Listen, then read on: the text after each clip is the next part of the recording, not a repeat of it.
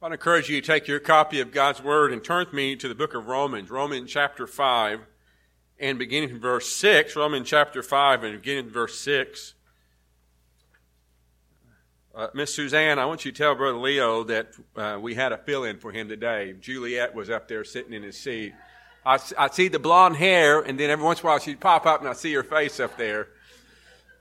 It's a lot better than this right here.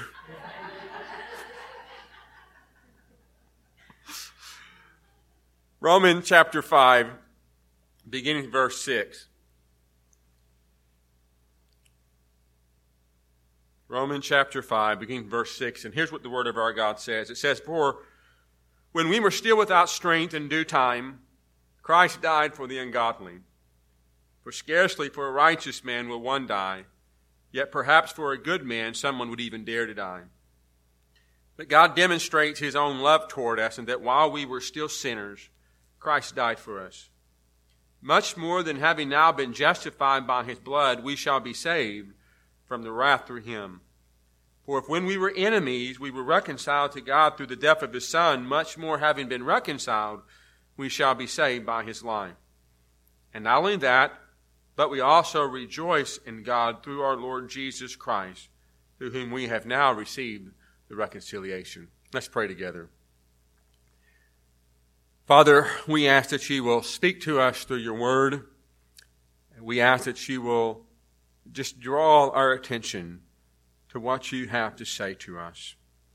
And Father, I ask that You will be present this morning in Your word. And I pray this in the name of Your Son, Jesus. Amen. We've been making our way through the book of Romans for several weeks, maybe several months now.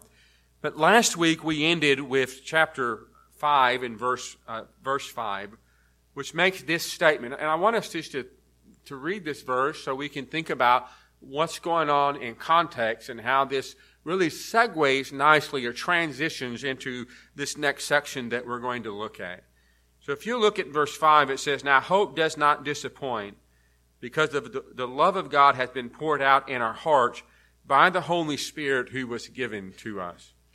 So the love of God has been poured out into our hearts by the Holy Spirit who was given to us. And now I want you to see the connection between this and verse 8. "But God demonstrates His love toward us in that while we were still sinners, Christ died for us." So there's a connection here between these two words that are being used, the same word. The love of God has been shed abroad. It's been poured out. So I want us to think about it in verse 5, as I talked about last week, that it's not that His love has just been sprinkled, it's been poured out. So it's just excessive nature, this excessive characterization of the love of God. There's no way that we can measure God's love. It is limitless. It is boundless. It is vast. It is eternal. The love that God has for His people is beyond measure. Now, in verse 5, he speaks about how this love is manifested by the Holy Spirit that is given to us. And what he demonstrates to that is more of a subjective thing in nature, that as the Holy Spirit resides in us, because He lives within us, we know that God's love has been poured out to us. The Holy Spirit of God is a gift to us. It is by the Spirit that we become regenerated, that we are born again. It is by the Spirit that we are given gifts. It is by the Spirit that we are empowered and that we are enabled to live the Christian life. God's Spirit dwells within us. And because His Spirit dwells within us, that is evidence that God's love has been poured out. Now, the problem with that is, in some ways, if I say it's a problem, is that it's not very concrete.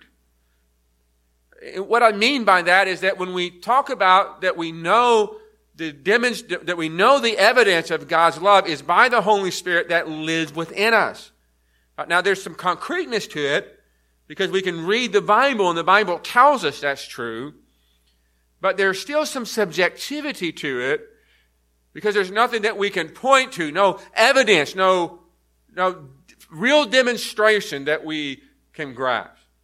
And so in verse 5, there is more of this subjective nature of God's love. We know God loves us because the Holy Spirit resides within us. So now what Paul's going to do is he's going to move from the subjective to the concrete. That there is actually a way in which God, in time and space, in the context of history, demonstrated that He indeed loves us. That there was a point in time, there was a historical act that actually happened 2,000 years ago to show that Christ loves us. And that historical act is the cross of the Lord Jesus Christ. There's the historicity to it. I know that sometimes when we think about that in the context of this culture, when we talk about the cross, when we talk about the death of the Lord Jesus Christ, that from a secular standpoint, there's not many people that agree with that concept, that it's not really historical, that it's mythological in some aspects. But if you begin to press historians, secular historians, they will acknowledge that there was a man who lived whose name was Jesus of Nazareth. And that this man did indeed cause a lot of disruption within Jerusalem. And yes, this man, Jesus of Nazareth, this historical Jesus, did indeed die. They may acknowledge that he died on the cross, but they're not going to acknowledge that 3 days later that he rose again. But there is a historical reality to the fact that Jesus Christ died. And in this historical reality, it is a real demonstration of God's love. I think we may understand this if we can parallel relationships, if you will. Maybe marriage relationships, or even relationships that you have with family members or children. It's one thing to tell someone that you love them, but it's another thing to demonstrate it, to show it, both in the way that you respond to them, in what you do for them, and maybe even gifts that you give them.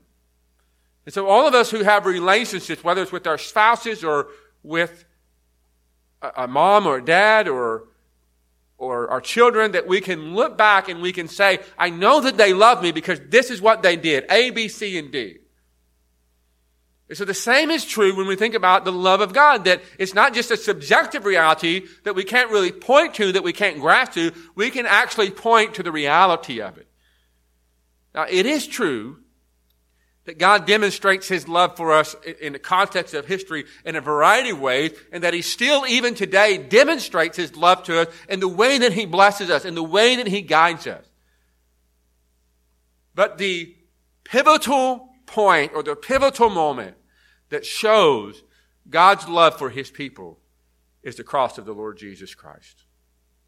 That God sent His own Son, His one and only Son, to die on the cross for me and for you.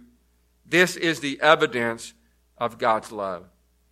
So not only does God make us aware of His love for us by pouring out in our hearts by the Holy Spirit who He has given to us, but God objectively and personally demonstrates His love through the cross of Jesus Christ.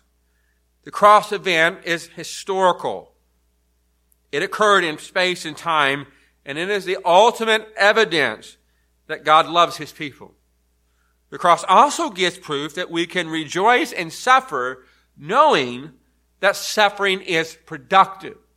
And so that's one of the aspects that Paul wants us to understand here, is that the tribulations and the trials that we go through, is that we're not just suffering or just going through stuff because that's just the way life is. Although there is some truth to that. We live in a broken world. We live in a world that is engulfed in sin and is perverse, and as a consequence of it, we are going to suffer. We are going to go through difficult things. But for Christians, we realize that our suffering has a purpose. And that purpose is to produce perseverance and character and hope. It's to shape us and to build us into the people that God has called us to be. And so the cross is evidence of that, because it's in the suffering of the Lord Jesus Christ that His suffering was not for any reason. His suffering was for our sins. His suffering was for our justification, for our reconciliation. His suffering led to His resurrection and ultimately His exaltation, where He now sits at the right hand of God and He reigns and He makes intercession on behalf of His people. So I want us just to focus here on this concept of God's demonstrated love. We can know that God loves us, His people, because we can point to the concrete reality of the cross of the Lord Jesus Christ. I want us just to think about how Paul brings this out and brings this to bear and really magnifies, if you will, the love of God. How he shows God's love is vast and limitless and boundless in its work. So notice as we begin with verse 6 that there are some descriptions that we find in this text that are descriptions of who we were before we came into a relationship with the Lord Jesus Christ. And there may be some descriptions of some of you here this morning who have never trusted in Jesus Christ, who are not Christians, who are not born-again believers.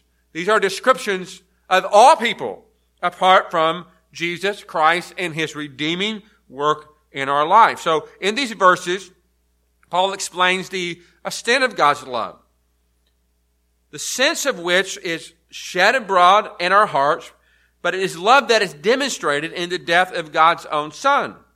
And the love that God has for man and women goes beyond anything that you could ever been or done. Now, if we notice here, as this text begins, it tells us in verse 6 that for when we were still without strength, in due time Christ died for the ungodly. Now, there's a phrase I want us to pick up on before we actually think about the people that Christ died for.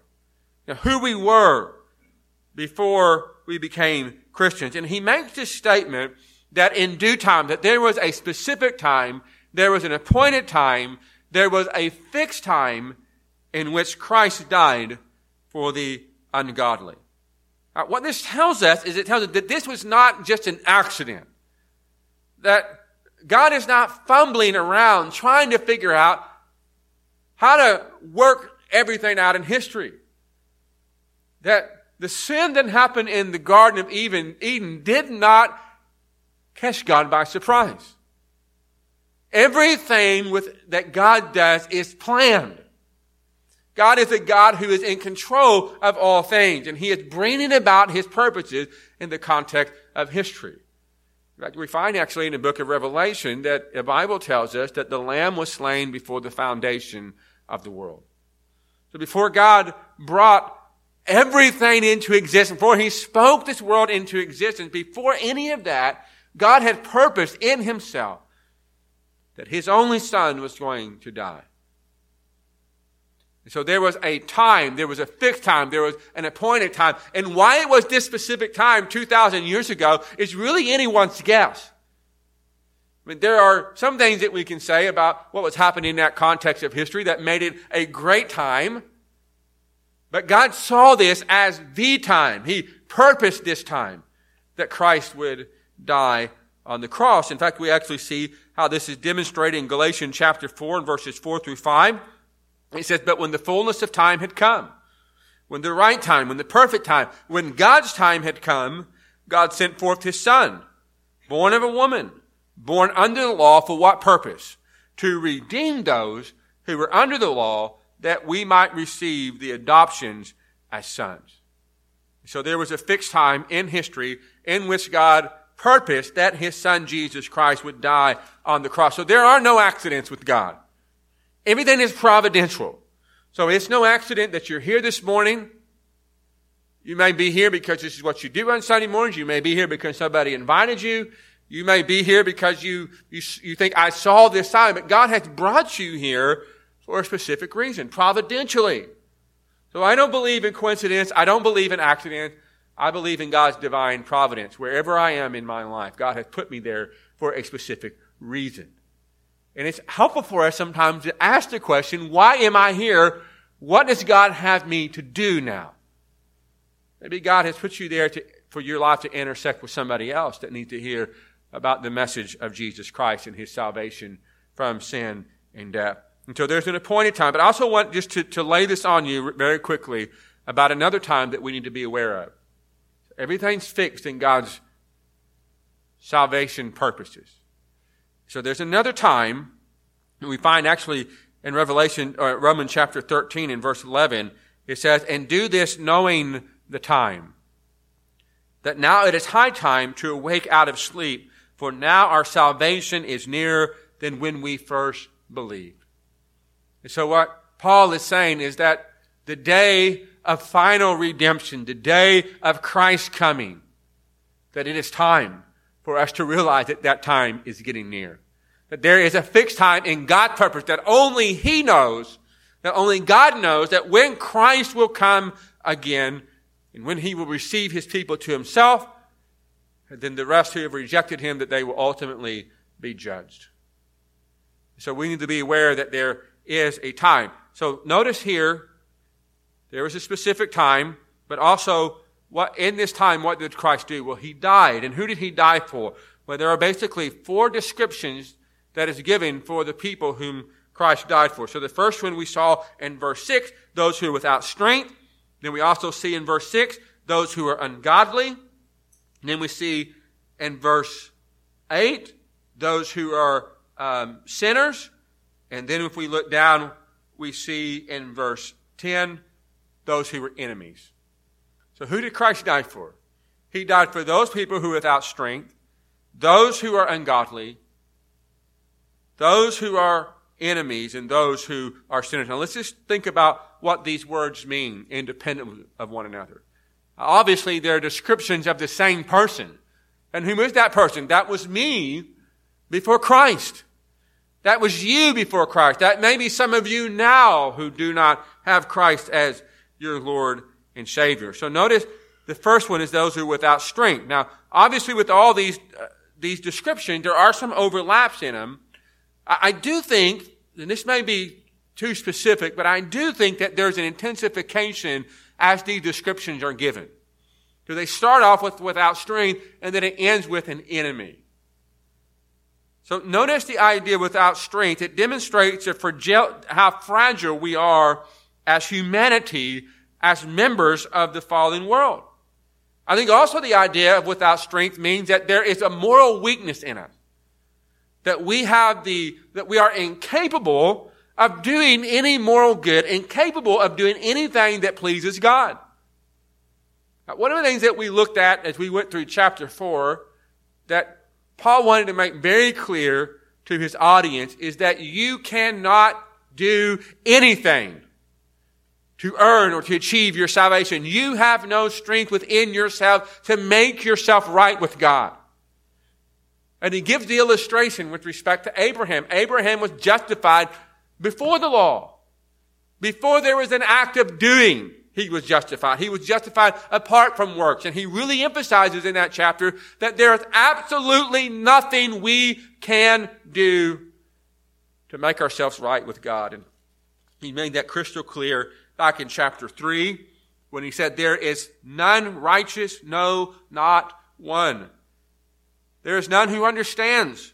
There is none who seeks after God.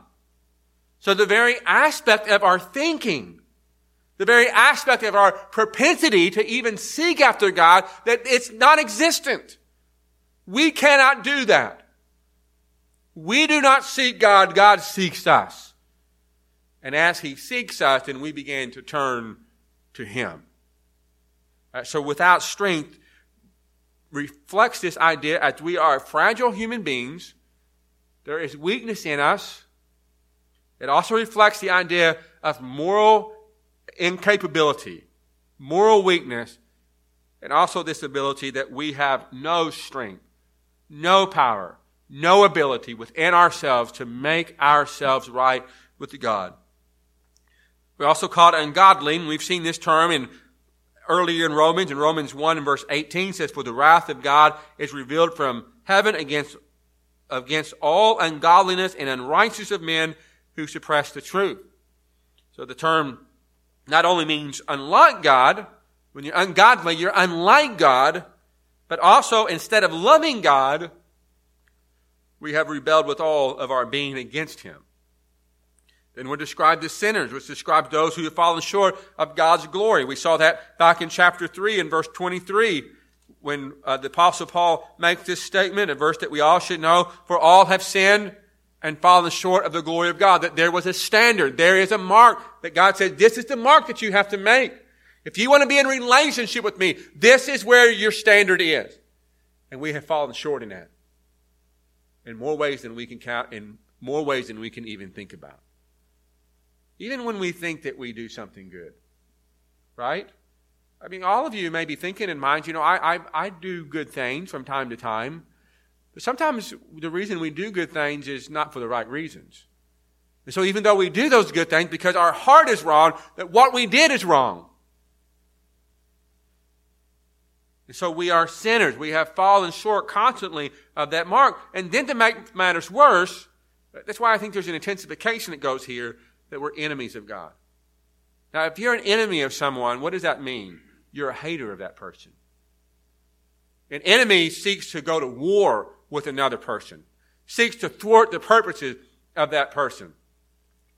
And so we're described as enemies of God. So I think that this final word seems to supersede all the others. I mean, maybe you're sitting here and saying, well, those aren't too bad. I'm without strength. I'm ungodly. I'm a sinner. It could be worse. It is worse. You're an enemy of God. You may feel like in your own heart, I'm not an enemy of God. I don't hate God. I'm just kind of ambivalent to God. Or it's just okay. But if you are not faithfully following God through the person of the Lord Jesus Christ, you are a hater of God. You're an enemy of God. God has created you. God has designed you. God has stamped His image in your being. And when you live contrary to God's purposes, you are raising your fist up at God in defiance and say, I'm going to live how I want to live. I'm going to do how I want to do. And nobody's going to tell me what to do. That's an enemy of God. So this is who we are. Now, just another word about being an enemy. It really implies a deep-seated hostility and a resentment of His authority. Now, interestingly enough, enemies is the exact opposite of love. Yet in all of this, in all that we are, and all that we have done, Christ died for us. And Paul uses the word "for" in this text twice to show that Christ's death was vicarious, or it was substitutionary. So if you'll notice there in verse 6, Christ died for the ungodly. Right? And then in verse 8, but God demonstrates His love toward us in that while we were sinners, or still sinners, Christ died for us. And so in other words, that Christ died for the ungodly, that He died in the place of the ungodly. That Christ died in the place of sinners. So it was the ungodly, it was the sinners that deserved to be on the cross. But Christ, who was righteous, He was on the cross instead. He was my substitute. He was your substitute. And He died for you. This is the demonstration of God's love. Now, notice also that when we think about, that God died, or God in Christ died for us knowing these realities. So, as we read in Deuteronomy chapter 7, God did not love Israel because there was something lovable about them. God's love is self-generated. God's love is graciously given. Now, in human affairs, our love is not self-generated. We always love for a reason, don't we?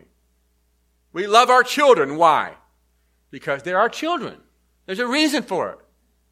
But God's love is self-generated. It's who He is. It's His character. So God's love was shown to Israel, who was the least. There was nothing about them that warranted God to love them. And so for God to demonstrate His greatness and His grace, He chooses the very least to show His glory. And so Christ dies for us not because there's something that He sees. Corey's got potential. Or He sees some potential in us. God, in the person of the Lord Jesus Christ, dies for us because this is who He is. He is love. And He demonstrates His love in this way. And now we see this kind of intensification of His love, not only in the fact that He actually died for us, but also when we think about who He died for. And actually, Paul gives an analogy here in verse 7. It says, scarcely for a righteous man will one die, Yet perhaps for a good man, someone would even dare to die. So we actually see in this text that there's no comparison to God's love. Now, what if at all possible could we compare the love of God to? In human affairs, Paul shows here in verse 7 that it is rare at best for a person to give his life for another. It is only for special people that any person would dare to even think of giving their life. So there's this idea here, the righteous person, maybe somebody that's respectable. He said it's very rare that you would look at somebody in this church and you might voluntarily give your life to them. You're like, that's a respectable person. I really like that person, and I'm going to give my life to that person. And then he says, perhaps if you had a closer relationship, then you might actually give your life to that person. Perhaps you would. But notice here the argument Paul's making. Christ didn't die for righteous people. He didn't die for good people. He died for those who are without strength, those who are ungodly, those who are sinners, those who are enemies, those people who are not worth dying for. Do you know exactly what it is that we actually deserve? We deserve God's judgment. And if God would judge all of us, all of humanity, God would be a just God. But God is a gracious God, and He's a loving God. And He shows and He demonstrates His glory in His love and in His grace. In fact, we find in John chapter 15 and verse 13, it says, greater love has no one than this, than to lay down one's life for his friends. And Jesus demonstrated His love. Now, if you'll notice there in verse 8, there's the use of the word He demonstrates. And this is important. And the reason it's important is because the event of the cross is in the past. It actually happened in the past. Christ died. He's not dying. Christ died in the past. His sacrifice was in the past. Yet the fact that it occurred remains as present proof of God's love. That's the idea of the word demonstrates. It's in the present tense. He demonstrates. Even now, we can know that God loves us because of the cross. It's a timeless act, and it has an effect that will last into eternity, forever and ever, where we will praise and glorify the Lamb who was slain for us forever and ever. So we see that God's love is proven to us through the historical act of the cross. But also I want you to notice, as we move on to verses 9 and 10, that we see what it is that God's love to the cross provides. What is it that God's love to the cross provides? So look in verse 9. Much more then, having now been justified by His blood, we shall be saved from the wrath through Him. For if when we were enemies, we were reconciled to God through the death of His Son, much more having been reconciled, we shall be saved by His cross. So the effects of the cross do not leave us empty, nor is it merely enough. The reality of the cross is a much more reality. If you notice there, he uses that phrase 2 different times. Much more in verse 9. Much more in verse 10. So 2 times in this section, Paul speaks about the effects of the cross as much more. There is an overflowing of God's grace. When you find yourself depressed and fearful that God has abandoned you, let your soul hear these words, much more. Much more. Wherever you are in the context of your life, whatever you're going through, you can look to the cross and know God loves me. And not only does He love me, but He loves me in this vastness, in this boundless way that's manifested. But there are times in our life, and we've seen that as we've worked through the Psalms in the summer, that David felt abandoned and wondered if God ever loved him. And so that's part of the human experience, that as we go through things in life, that's what we think. We feel like there's nothing like a trial. There's nothing like a difficulty where we feel alone. Even if we're going through something with a person, we still feel like we're by ourselves. But the reality of it is that we can look to the cross and the much more quality of it and find that God does indeed love His people. And He is there for His people. In all actualities, sometimes when we go through things, we want God to take it away from us. But there's an element of when sometimes God says, like He did to Paul, when he pleaded with God 3 times? Remove this thorn of flesh. And what was the answer? My grace is sufficient for you. We look to the cross. We look to the effects of the cross. We look to our own salvation, how God has saved us by His grace. Is that not enough for us? In fact, it's more than enough, is it not? And that's compounded on the blessing that God still gives us day by day in our own life. So there's just much more quality to it. And notice that what He has provided for us, as we see in verse 9, it makes clear, having now been justified by His blood. So we've been looking at the idea and the concept of justification, beginning with the latter part of chapter 3, all the way even today, for several weeks now, about what it is that justification is. It has to do with our standing before God. Our standing apart from Jesus Christ and His work on the cross, our standing is without strength, ungodly, sinners, and enemies, but because of Christ, because of His cross, and as we place our faith in the Lord Jesus Christ, we are now justified. We are no longer without strength. No longer enemies or sinners and ungodly. Now we are God's children. We are righteous. That is our new standing because of the cross of the Lord Jesus Christ. So before we were powerless, ungodly, sinners and enemies, but by the means of the blood of Jesus and His death, we now have peace and we are made children of God. Of course, Paul will go on, and especially in Romans chapter 8, and he will speak about the reality that not only do we have this justification, as we'll see in a little bit, reconciliation, but he also demonstrates how we become joint heirs with Christ. Whatever belongs to Christ, which is what? Everything. Everything. We share in that because of what Christ has done for us on the cross. And then also we see the idea of being reconciled. And so the idea of reconciliation means that there's enmity between us and God. But through the blood of Jesus Christ, we have now been reconciled. And there's an emphasis here in this text of verse 10 of the future aspect to it. Now, whenever we talk about salvation and the Christian life, that it is both past, present, and future. We have been saved. We are being saved. We will be saved. And so in verse 10, when you get to the end of it, when he says, much more having been reconciled, we shall be saved by His life. That's thinking about future aspect. But there's a greater emphasis here, and it's how much more. Now that we are justified, now that we are in a right standing with God, now that we are no longer enemies and sinners and ungodly without strength, now that we are God's children, how much more will He save us? That now we are His children.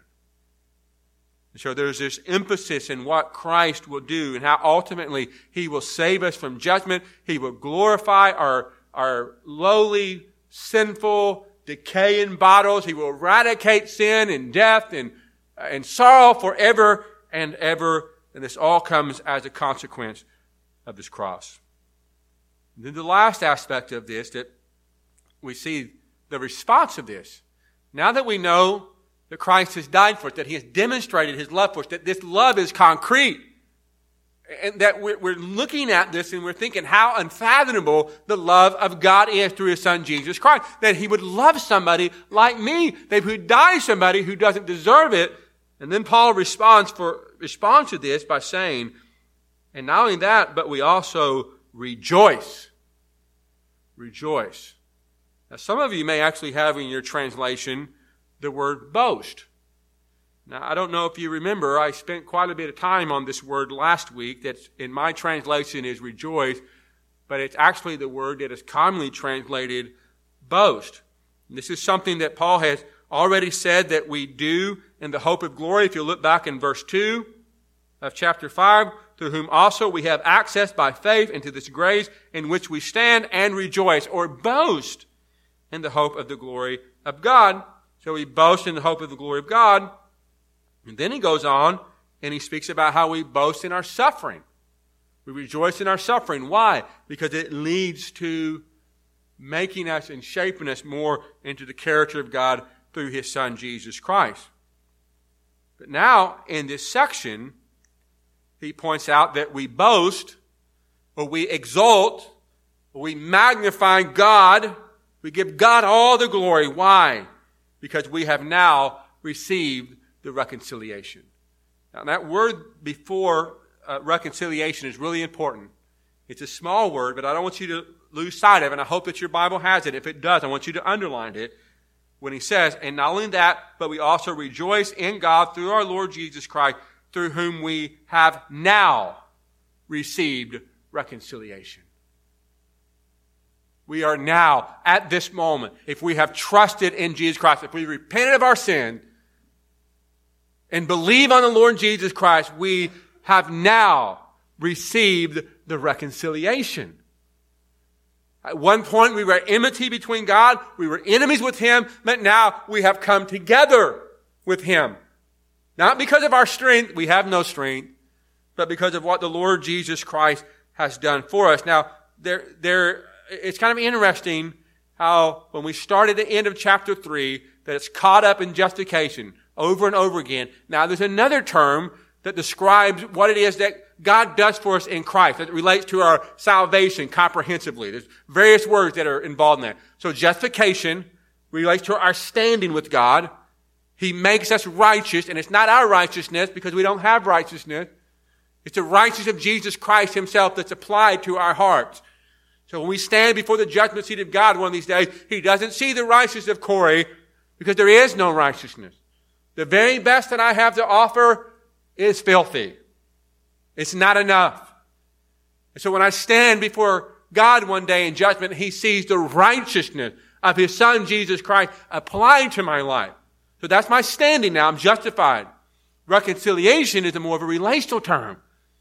So I'm now justified, but I'm also reconciled. I've been brought near to Him. My relationship is restored. It's a family type term. When you think about couples that have been separated, they're living in two different houses, have two different lives, and all of a sudden, by God's grace, they come together and they're now reconciled and they put their lives together. So that's the idea that's communicated here. We at one time stood at enmity with God, but it's now through the cross that there is now peace with God and us and reconciliation. And this causes our hearts to soar, to know that we are now reconciled to God and we boast in Him. We exalt in Him. We glorify God. And if you'll notice here in verse 11 that we see, and not only that, but we also boast in God through our Lord Jesus Christ. We don't boast in ourselves. We don't boast in our ability. We boast in God through the Lord Jesus Christ. Why? Because we have now, at this moment, received the reconciliation. All because of Christ and His death on the cross. The love of God is shed abroad. It's poured out into our hearts by the Holy Spirit. Because the Holy Spirit indwells within us, we know that God loves us. We can concretely, objectively know that God loves us through His cross. Let's pray together.